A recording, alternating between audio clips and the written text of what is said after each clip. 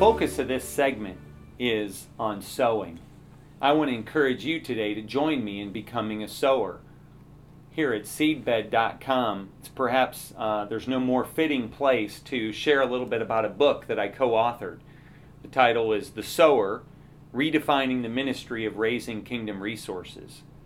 See, I'm Gary Hogue, and for over 19 years I had the privilege of encouraging Christian generosity. You could say I was trying to integrate my MDiv, my Christian faith, with rallying people to be involved with God and His work, and people called it fundraising. But I was always uncomfortable with that term. You see, in almost 20 years of engaging in this work, I came to understand three things, and they're kind of the underlying principles, if you will, in the book The Sower. The first one is that when I saw generosity happen, it was because of God's work, not my work in a person's life. From years of interacting with people, oftentimes the people I thought would be generous weren't generous, and those that I never dreamed would be generous unloaded just amazing levels of generosity or generous service for Christ and His kingdom. And so it humbled me, quite honestly, and I came to realize that my role in this work maybe is different than I thought. So that's the first thing I learned. The second thing I learned is that generosity flowed from transformed hearts as they were conformed to the image of Christ, who's generous. So if I said that too fast, what I saw over the years was when I saw generosity happen, it was a result of God's work in people's lives. And so I started to realize maybe my role is to encourage their lives to conform to the image of Christ, who's generous. So that kind of reshaped my work, and I talk about that a fair bit in the book, The Sower. Well, the third thing that I came to realize is that my role really for the ministry I served wasn't about going out and raising up gifts. It was about raising up givers. That my work wasn't about seeking transactions. It was about encouraging transformation. That my work was to challenge people to not just make a gift, but to be a giver who was rich toward God. That's the expression we see in Luke 12. So in The Sower, what I came to realize was that my role as a Christian leader was to sow truth into the lives of people. The truth that they get to participate with God in His work in three ways. Through the gifts that He's given them, through the goods He's entrusted to them, and with the greatest treasure that those in the community of faith possess, the gospel. Now, if I were to give an exhortation to you or chart a course for you, or maybe a row for a field to become a sower, it would be this. Though the times we live in are uncertain, sow generously. Ecclesiastes 11:6, Solomon tells us, sow your seed in the morning, and at evening let not your hands be idle. Because you don't know which is going to bear fruit, whether this or that, or whether both will do equally well. So sow.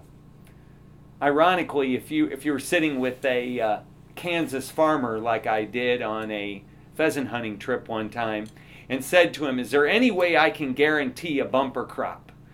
He said, nope, no way to guarantee it. But I guarantee if you don't sow and do the things necessary to nurture that growth, you'll never have a great crop. So if we want to see fruit for God's kingdom, we've got to sow, or sow generously day and night. That's the first exhortation I give you. Second one, and this is akin to the first, but that is that each person is responsible to sow what he has, not what he hasn't. In other words, our stewardship decisions, 2 Corinthians 8:12, are not rooted in what we don't have. They're rooted in what we do have. I like how Eugene Peterson puts it in the Message. He says, do what you can, not what you can't.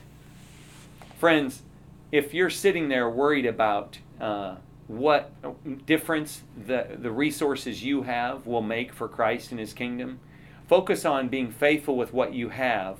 As the parable in Matthew 25 says, the faithful stewards put the master's resources to work. My exhortation to you is put it in play. Put God's resources to work. Put the gifts that He's given you to work. Now there's a third exhortation I have for you today, and that is, you can't reap an abundant harvest unless you sow. I love the scene from the Lord of the Rings movie in the Shire with Bilbo Baggins and his old friend Gandalf. And they're in the Shire, and Gandalf encourages his friend Bilbo to leave the ring behind. When he does that, Bilbo Baggins says, "Oh, Gandalf, you're just trying to rob me." And the room turns dark, and Gandalf gets real serious, and he looks at Bilbo and he says, "Bilbo Baggins, I'm not trying to rob you. I'm trying to help you." Friends, when the Apostle Paul urges us in 2 Corinthians 9, like he urged the Corinthians to sow generously, it wasn't because he was trying to rob us or rob them. It's because he's trying to help us. You see, you'll never reap an abundant harvest unless you sow generously. So my admonition for you, despite the world filled with uncertainty, sow day and night. And remember, your sowing is not rooted in what you don't have. It's rooted in what you do have. And you can't ever reap an abundant harvest unless you sow. And so my charge to you is to sow. And if you want some more tips for how to encourage such participation in God's work in the ministry you serve, well, I commend to you my book, The Sower, Redefining the Ministry of Raising Kingdom Resources. Thank you.